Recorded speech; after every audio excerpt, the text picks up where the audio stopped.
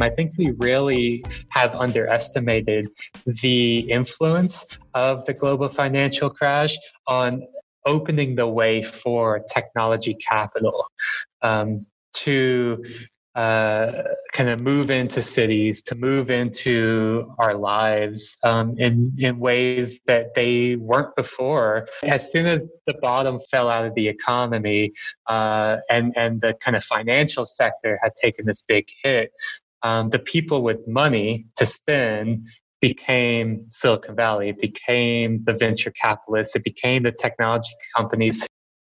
That is Jathan Sadowski talking about his new book, Too Smart: How Digital Capitalism is Extracting Data, Controlling Our Lives, and Taking Over the World. This is New Books in Technology. I am your host, Jasmine McNeely. The new book is Too Smart: How Digital Capitalism is Extracting Data, Controlling Our Lives, and Taking Over the World. But one of the first things we always like to do on New Books in Technology is find out about the author. So who is Jathan Sadowski? Yeah, Jathan Sadowski. It's a good question. So I guess my background in an academic sense is I did my PhD in science and technology studies. So really trying to focus on understanding these kind of social and human side of technology. But if we trace it back even further, I originally started my undergraduate degree as a polymer chemistry major. So I was really into like the hard sciences. Like in high school, I was in like AP physics and AP chemistry and was like, pretty dead set that like material chemistry is what I was going to do with my life. I found it like kind of material properties of new things. I found really interesting the ability to synthetically make stuff, which is what polymer chemistry is, right? It's the kind of synthetic rubbers and plastics and materials and stuff like that. So I went to Rochester Institute of Technology, one of like 3 schools in the country that had a specific polymer chemistry degree. Moved across the country to do it. That's how dedicated I was to it. And then after a couple years of doing that, I ended up just kind of randomly taking a philosophy course. And it was like this kind of light bulb moment where I was like, oh, wow, I'm actually so much more interested in this kind of side of science and technology than the actual, like I had been working in a lab as a lab assistant by that point and all of that. So pretty quickly, almost spontaneously, it seems in retrospect, I completely changed my major from polymer chemistry to philosophy and ended up focusing on the department there had a lot of people that were working on political philosophy as well as philosophy of technology. So I really kind of ended up focusing on both of those sides of it and ended up working on a National Science Foundation project where the 2 PIs were a philosopher of technology and a civil engineer. And so I worked as the research assistant on that project. And I feel like that is where like my kind of trajectory as far as what the things I became interested in, how I ended up working on it, was really shaped by the experiences of working on a project about sustainability ethics with a philosopher and with an engineer, and being able to kind of communicate across those worlds, work with both of those kinds of people. And that's what ultimately led me to discovering and science and technology studies as a discipline. And I ended up going to Arizona State University to work on that subject, which is where I then kind of stumbled into as well, working on what became my dissertation project and what really kind of laid the foundation for the book itself, which was on smart cities, on smart urbanism. So kind of looking at the kind of politics of smart technology, of digital technology, ICT. I ended up working while doing my master's, working on a project there around urban technology. And so that kind of really gave me an interest in this the urbanism of technology, but also that kind of geographical placeness of technology. The idea that these kind of digital immaterial, quote unquote immaterial technologies are actually deeply material. They exist in places, not just cyberspace, but real life. And so that really kind of shaped how I ended up looking at technology in the way that I do now. So philosophy. And yeah. So philosophy, then science and technology studies. How do we get from philosophy to science and technology studies? And what has philosophy brought to your, study of, as you call it, urban technology? Yeah, it's a good question. So, I mean, I guess the easy answer of how we get from philosophy to science and technology studies, for me at least, is that I finished my philosophy degree like a year early, and there's still time on this NSF project. And the engineer who was the PI on the project just got a new job at ASU and was like, "If you got nothing else going on, why don't you move out to Phoenix with us? Like, well, you can work full time as an RA on this project, and then figure it out from there." I moved there and ended up getting plugged into it wasn't an STS department per se, but it was this kind of it was called the Consortium for Science Policy and Outcomes. It was this really kind of STS inflected science and technology policy think tank in the university. So I ended up getting plugged in there, and they had a master's degree in applied ethics of science and technology. So I was like, all right, let me do this and figure out if I want to do the PhD. And that was really the bridge. So I got my PhD there as well in a degree that they called the Human and Social Dimensions of Science and Technology, which is what's on my diploma. It's like 3 lines on my diploma. But yeah, so I was kind of that bridge between doing a bachelor's of science in philosophy, which is itself also very weird to have a BS in philosophy. And there's lots of jokes that need to go unsaid there. And then linking it up to doing a PhD in social sciences, and what now I would kind of classify my work and myself as doing more kind of geographical political economy of technology. I've really adopted geography as my home discipline. Those tend to be the conferences I go to. Increasingly, that's where I kind of aim a lot of my work, is in geography journals, as far as like academic journals and stuff. And I think a lot of that has to do with, of course, my interest in doing a PhD on smart cities, that kind of urban geography, that was where a lot of the very early work around smart cities was happening, was within this urban geography field. But I really also became super interested in political economy as an approach. And, kind of asking these questions that really informed the book, which I would see as a political economy of smart technology and digital capitalism as a whole, but really asking these questions about whose interests are represented in these systems, these technological systems, these economic and political systems, right?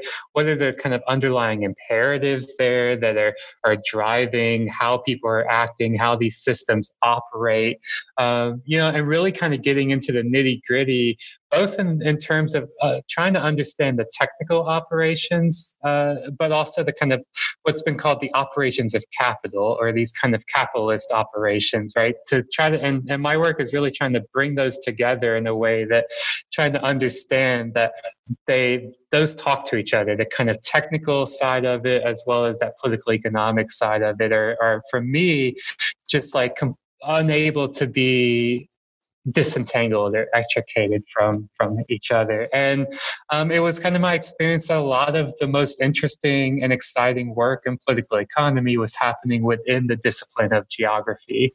And so that really is what drew me towards kind of this long journey of starting as a chemist and then a philosopher and then doing a PhD in STS and now really seeing myself as more of this political economist, digital geographies guy. Mm-hmm. It's been a long and twisting journey. I can like kind of retroactively backcast a narrative over it, which I think we all can with our lives. But there's so many different points where I know that if I had made a slightly different decision, or if I had not met this person or kind of fallen into this opportunity, then I could imagine my career being something totally different, and I might be looking at something totally different and working somewhere totally different. And so it's really interesting, but I'm happy with how it's turned out. Yeah.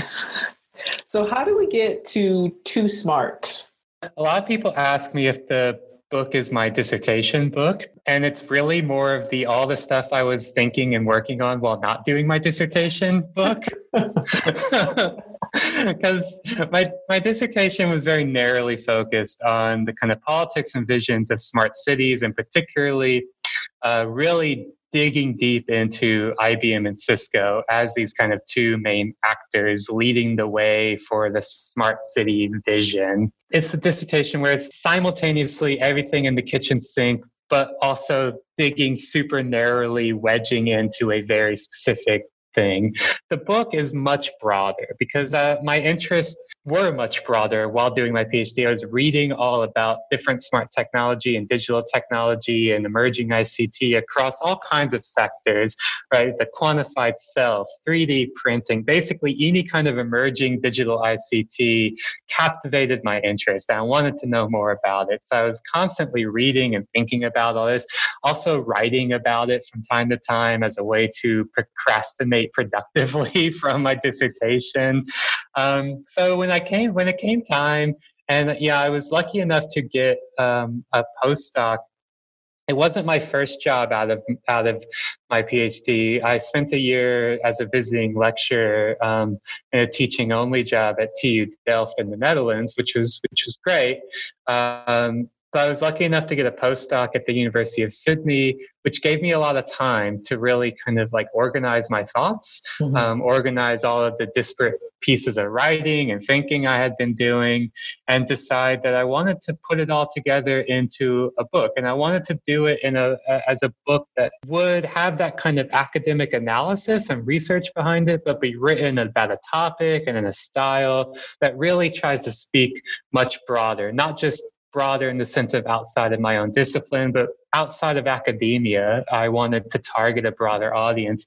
And so in doing so, I wanted to write a book that had a lot more breadth to it than what my dissertation had. And so I saw this as a great opportunity to try to create this general theory of smart technology. And so that's how we really get to Too Smart, where I'm really trying to understand these different smart technologies that are oftentimes looked at discretely, disparately from each other, right? So, you've got the quantified self over here, and then you've got smart cities over there. You've got the smart home over here, and you've got, digital telematics at work over here. But I wanted to tie all that together. I wanted to say, we call all these things smart, but we don't often think about them as a singular kind of system. We don't think about them together. We think about them separately. But that's kind of unique. That's an artificial analytical division that we as academics or journalists do. But the companies making it don't do that. The venture capitalists funding it don't do that, right? Like IBM calls their umbrella initiative the Smarter Planet, just to give you a sense of the ambition that they're working with. They call the kind of unit that they're working with is what they call the system of systems. Similarly, Cisco calls it the network of networks. And so for them, it is a kind of mega system with a lot of kind of subsystems below it, but ultimately all connected, all being driven toward one single ambition, one single goal. So I said, well, let me take a page out of their book, right? I spent all this time digesting how they think about the world, how they think about technology, and critiquing it, right? Kind of mapping it out, critiquing it. So, well, let me approach it from their position, but do so for a different goal than they have. And so that was really kind of the impetus behind the book. One of the things you say in the book is that you want to kind of uncover the strength of corporate influences over why things are the way they are, particularly with technology, urban technology in particular. Can you talk about that a bit? Like, so when you talked about IBM, and in the book you talk a bit about Amazon and Google, of course, the big, obviously the mega corporations, but how are corporations and other powerful organizations influencing how we respond to technology and the deployment of technology upon us? Yeah, so I think with what's been termed the techlash and this kind of recent turn towards a more mainstream critical look at technology, people are it's becoming much more obvious, and people are becoming aware that these corporations have a lot of power over what technologies are designed, how they're used, and for what purposes. You mentioned, Amazon. There's a point in the book where I talk about how I didn't set out to write a book about Amazon, but the book is kind of low key about Amazon because as I was like diving into all these different spaces, right? Like I have a chapter on the smart self where I'm looking at how technologies are being used, not by us, but on us in a kind of really personal way. I have a chapter on the smart home, on the smart city. As I was looking into these different spaces and places where these technologies are playing out, I kept stumbling across Amazon at every single turn. They had something here. They had something there. They were in the retail space. They're in the cloud infrastructure space. They're in the facial recognition space, right? Like they're everywhere. And Amazon is not unique in that, but they are uniquely kind of large and monopolistic and powerful in that. And that kind of corporate influence is really important, because if you look at like the kind of, that influence dictates, in a strong sense. In a weaker sense, it influences or it guides the kinds of technologies we have, right? The values that are built into them, the purposes that motivate them, right? The decisions about doing things one way and not another way, prioritizing some goals over other goals, and including some people while excluding other voices and values from that. And that's not unique to the corporations. That's just part of technological design in general. There's always going to be choices, these social choices and there's always going to be possible alternatives that are not explored or completely kind of shut off or unimagined. I think the important question there is asking who's making those choices, whose interests are represented. And it's impossible not to look at technology and the way things are built without just kind of recognizing that the single most influential voice there is a corporate voice. It's a voice of these big technology corporations, but also, kind of that whole financial ecosystem, to use their own jargon, right, around kind of what venture capitalists decide to fund and invest in, the kinds of people, the kinds of things they think will be profitable or disruptive or whatever.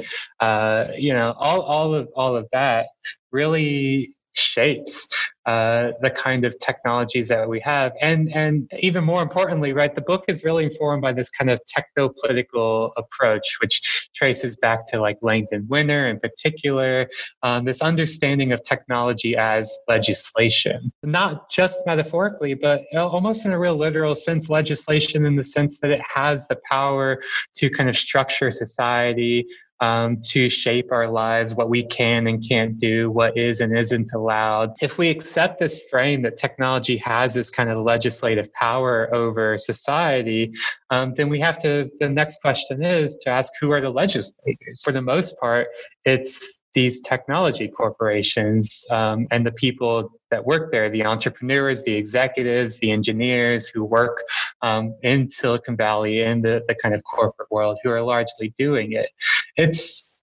Of course, they're not the only ones. because they partner with other powerful organizations. And this is something I really try to explore in the book. I really try to ask questions about who are we overlooking? Who are we not thinking about when we think about the political economy of technology? Because as I mentioned just a little bit ago, it's pretty obvious now, the corporate influence. Mm-hmm. It's widely accepted, and widely accepted as, if not a full out like detrimental and harmful influence, then at least one that deserves some skepticism. We no longer just accept that Zuckerberg really wants to connect the world for the good of connection. We no longer accept that Jeff Bezos is, and Elon Musk are these like, beneficial innovators who are really there to drive progress, right? We don't accept that on face value anymore. But there's a lot of other organizations involved who are also partnering with, as well as creating their own bespoke technologies, really trying to get in on this too smart society for their own benefit. So, for example, in my chapter on smart homes, my analysis there, I spend a lot of time really, fleshing out the role that the insurance industry has had and is likely to have in kind of shaping how and why smart home technologies are adopted and what their implications are. And this is something that, it's been called insurtech, in the same kind of realm as like fintech and all these other, add a prefix to technology. But insurance technology has been largely overlooked, I think in large part because the insurance industry is really kind of esoteric and complex, but also just boring. I mean, what could be, there's nothing exciting about, actuarial science and like the contracts of an insurance industry. It's something we actively try to avoid, and for good reason. But I think also by design, because it prevents us from really digging deep into what they're doing and how they're doing it. But the insurance industry has been aware of the Internet of Things, aware of data analytics, aware of AI for quite a while.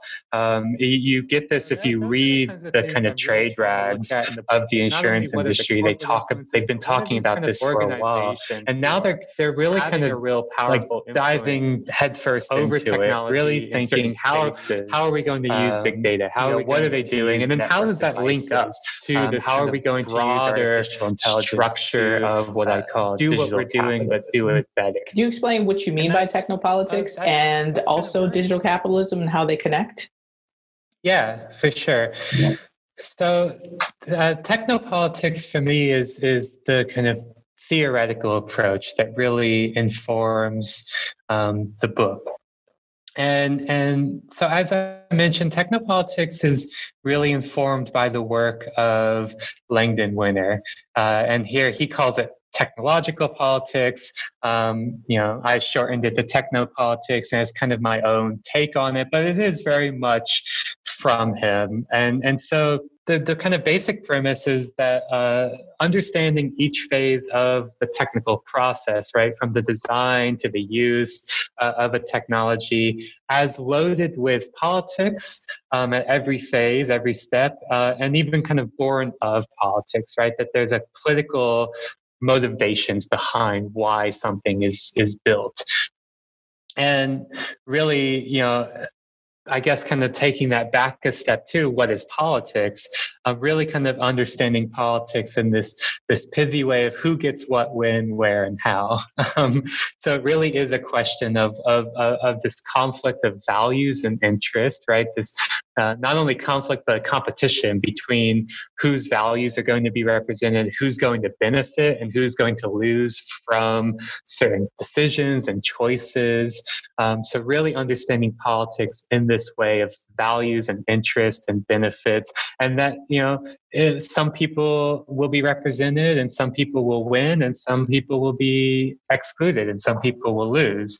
And so really technopolitics is taking that understanding of politics and applying it to the technical process, right?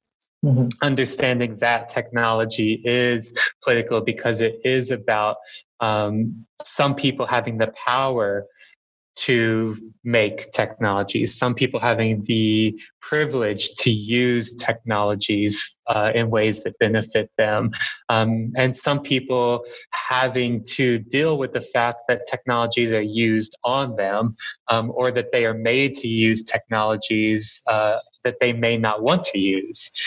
So a perfect example of a kind of technopolitics at play is another example I use in the book of this device called the car starter interrupt device. It's truly bizarre, and it's a technology that most people are completely unaware of, even though millions of people in the US are forced to use it every single day.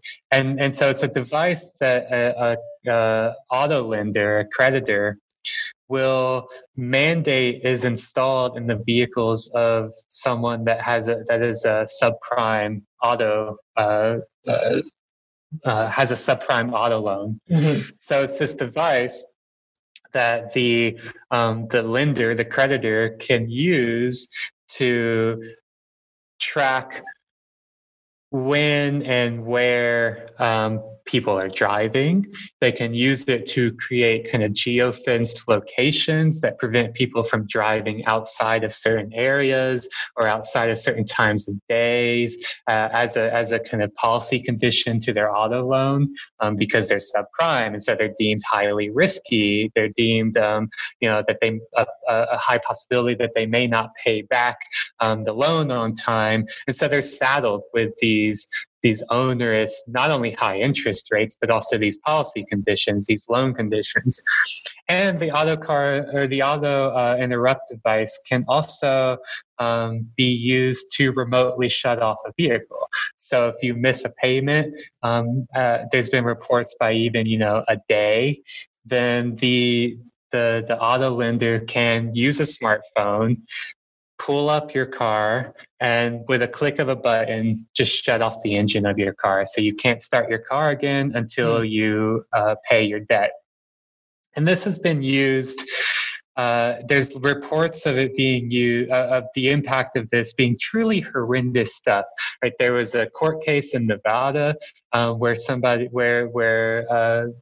the person with the loan alleged that the auto lender had shut off the car while she was driving on the highway. And so she lost control of her vehicle, and luckily no one got hurt.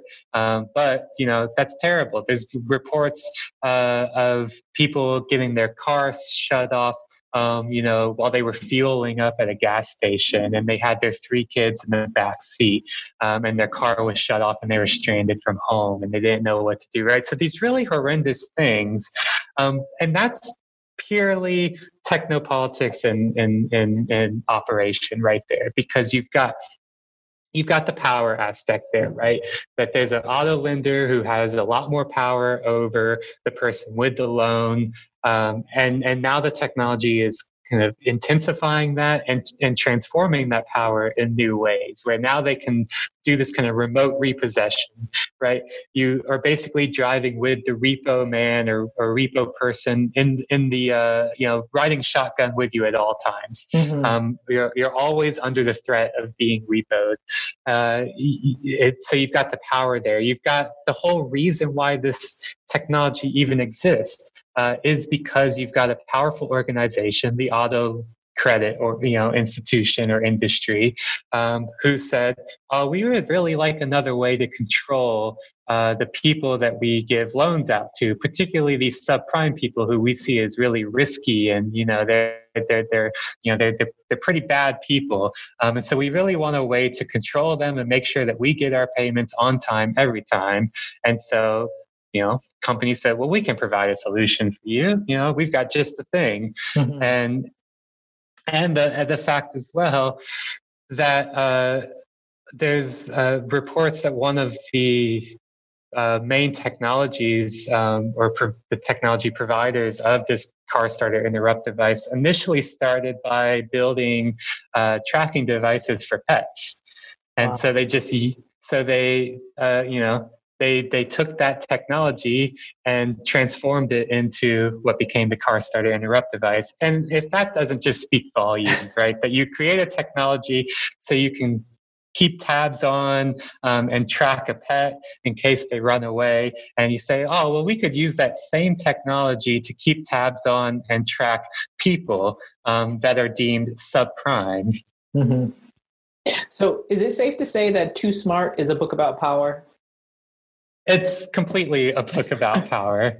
And that's really what motivates almost all of my work, right? I work a lot on technology. I work a lot on it through this kind of political economy lens. But ultimately what motivates my book is questions about power. That's really what brought me to studying the technologies that I do in the way that I do, because I was interested about how does power operate in society? Who does power operate on? Who's wielding it? And how is that changing? You know, you just living now, you get this sense that things are changing. Something is afoot. You know, there's some people seem to have more ability and capacity to do stuff, whereas other people don't. And so I really, you know, that kind of feeling, I wanted to provide a little bit more analytical rigor to exploring that. And so, yeah, this book is completely about power. As I would say, essentially my whole career, everything I write about is ultimately about power. And it's just really about different ways and the kind of technical ways that power is manifesting and operating today. Mm-hmm.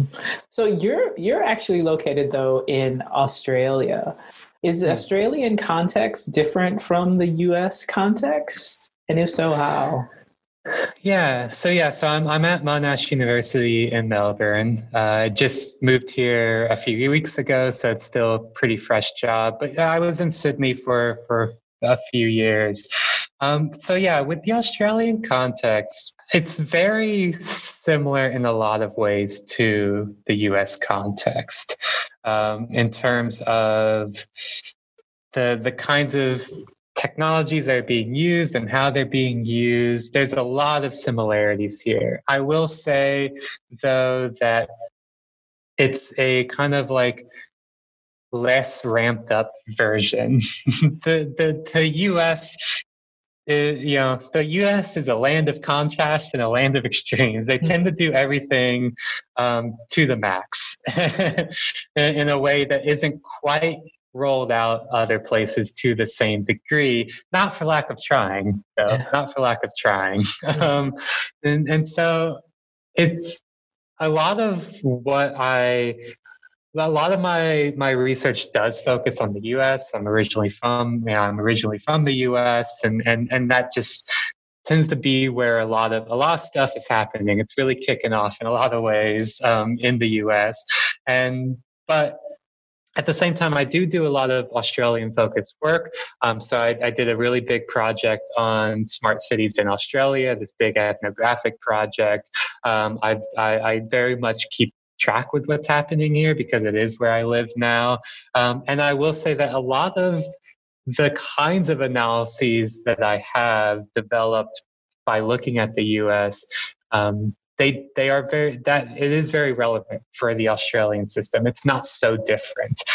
Rather, it's just more kind of differences in manifestation, right? So, for example, the corporate influence question, kind of going back to earlier in the interview, is interesting in terms of the smart city in Australia, because this is actually a big difference.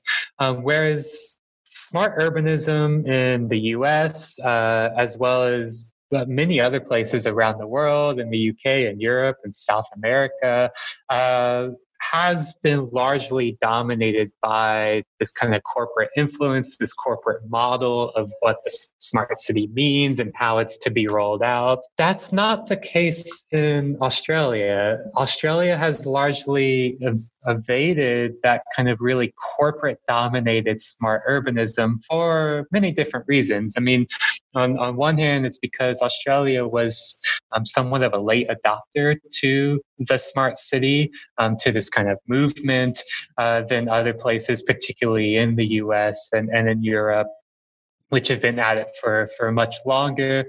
So there's this kind of late adoption. The Australian market is comparatively much smaller, right? It's a landmass the size of the U.S., but it's got like 8% of the American population, and so it's like 25 million people. So it's a smaller market, so it's not as attractive.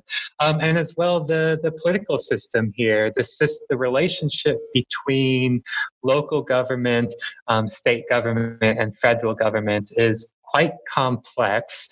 There's a lot of feedback and a lot of kind of contestation between these three levels of government, in a way that prevents or makes it, at least makes it really difficult for a company like IBM or Cisco to kind of come in and, corner the mayor of a big city like Melbourne and say, and kind of give them the hard pitch, and then get all these contracts and be able to run all these projects and initiatives, because the cities here don't really have that kind of strong mayor system. There's a lot of sharing of power between council, the kind of elected politicians, and the planners and the professionals within the city government. And so all of these different factors have played into a type of smart city that's kind of what me and some of my colleagues have called vendor agnostic. So it's really kind of solution oriented. It's not caught up in buying wholesale this kind of suite of services and technologies from one company. And so I think that is actually a really interesting way in which technology, like the smart city, has developed differently here than it has in the US. Ultimately, there are a lot of very similar goals and motivations behind the technology, but it does matter as well that Australia wasn't hit nearly as hard by the global financial crash, the Great Recession, as everywhere else in the world. They really escaped a lot of that, and so they haven't been under this kind of hard austerity, this kind of hard depression or economic recession in the way that the U.S., the UK, Europe has been. So, what do you hope people take away from it? I just hope they take away a bit more of a kind of critically political sensibility of the technologies that exist all around us now, right? I hope they take away from it this idea that technology is not neutral, it's not apolitical, it's not deterministic, but beyond that, it's something much more, and it really does mean a lot, right? Control over technology, how it's made, how we use it, how it's used on us, is, I think, one of the most pressing issues of our time, of what it means to live in this society right now. And kind of understanding that requires having this more political tact towards how we engage with and how we think about technology. Right, I kind of opened the book with this chapter on how to think about technology, where I lay out like this kind of more this sensibility.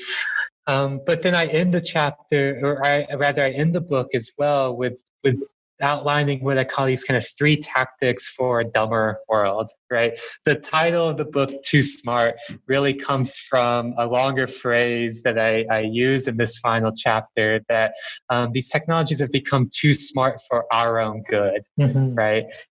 So this kind of political sensibility should then shape how we respond to these technologies and how we resist them, how we think about reframing, remaking, reshaping them, and do so in this way that really takes inspiration from political movements, from political tactics and strategizing, and directs those towards how we think about this kind of a critical resistance to technology, but also a critical appropriation of technology. It's not just about resisting. It's not just about critiquing what already exists. It definitely has to be this positive project as well about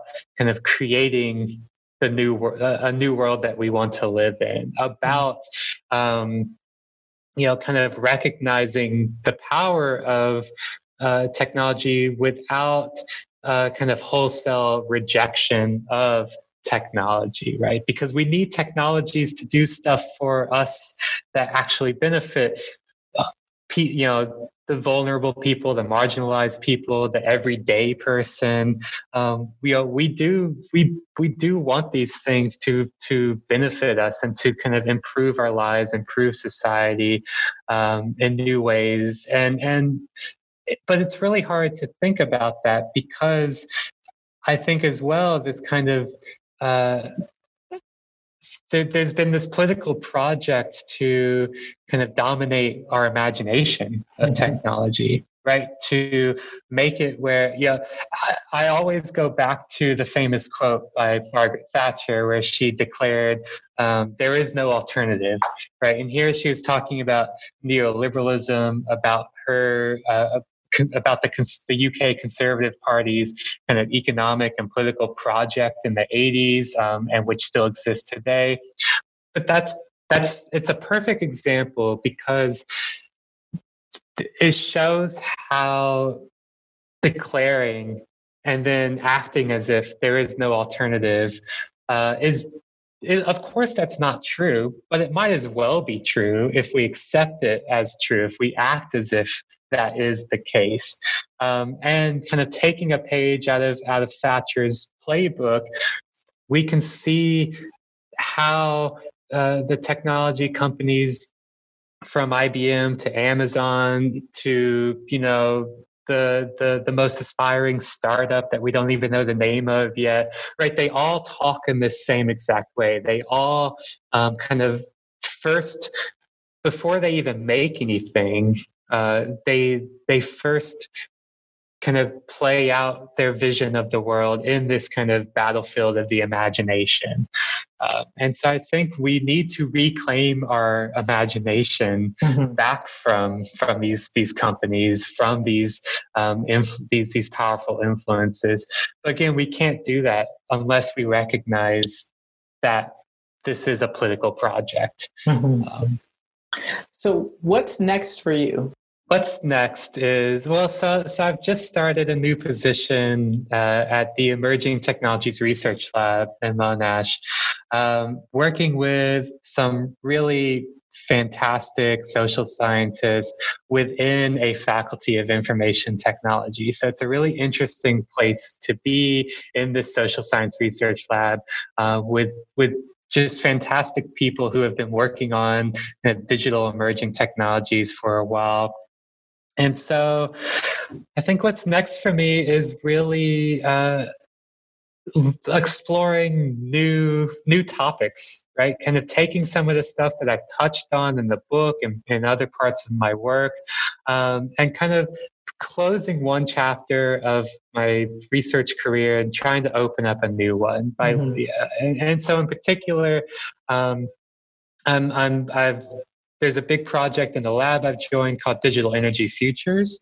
So really starting to look at the ways in which utility companies are modeling and forecasting the energy future, and thinking about how kind of smart technologies, digital technologies are playing into the production and provision and distribution and forecasting of energy, of electricity, which is, obviously something very, very important right now, as we are on the brink of climate catastrophe, right, with the wildfires here in Australia. And then immediately after the wildfires, there's just been massive flooding. And so it's like fire or flood. And so that's something really important. So I'm excited to work on that.